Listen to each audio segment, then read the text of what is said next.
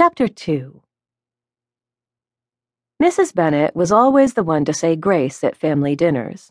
She was fond of the Anglican meal prayer, and hardly had the word Amen passed her lips that evening when, with uncontainable enthusiasm, she announced, "The Lucases have invited us for a 4th of July barbecue." "What time?" asked Lydia, who at 23 was the youngest Bennet. "Because Kitty and I have plans." Mary, who was 30, said, "No fireworks start before dark." "We're invited to a pre-party in Mount Adams," Kitty said. Kitty was 26, the closest in both age and temperament to Lydia, yet contrary to typical sibling patterns, she both tagged after and was led astray by her younger sister. "But I haven't told you who'll be at the barbecue." From her end of the long oak kitchen table, Mrs. Bennet beamed. "Chip Bingley." "The eligible crybaby," Lydia said, and Kitty giggled as Lydia added, "I've never seen a woman cry as hard as he did in the season finale." "What's an eligible crybaby?" Jane asked.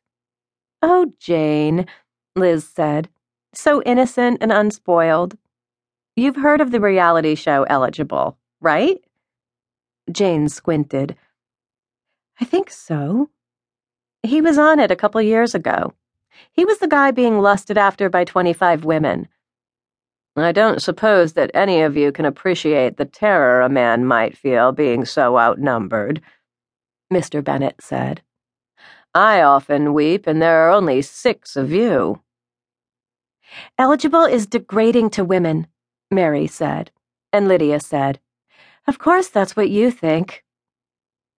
"But every other season is 1 woman and 25 guys," Kitty said. "That's equality." "The women humiliate themselves in a way the men don't," Mary said. "They're so desperate." "Chip Bingley went to Harvard Medical School," Mrs. Bennet said.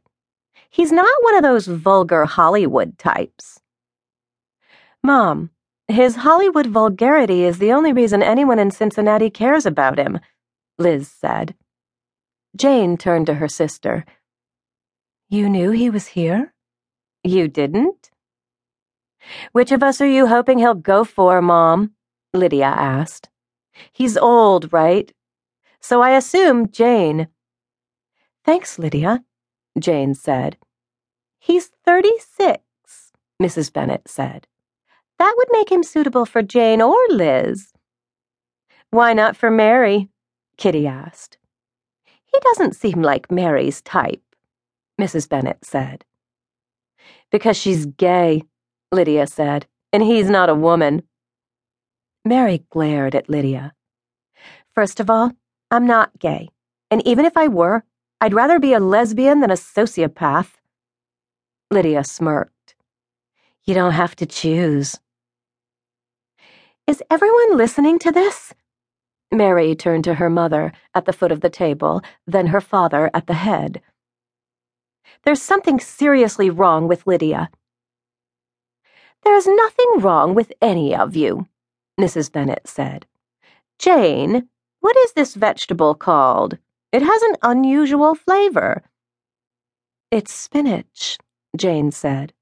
"I braised it." "In point of fact," Mr. Bennet said, "there's something wrong with all of you.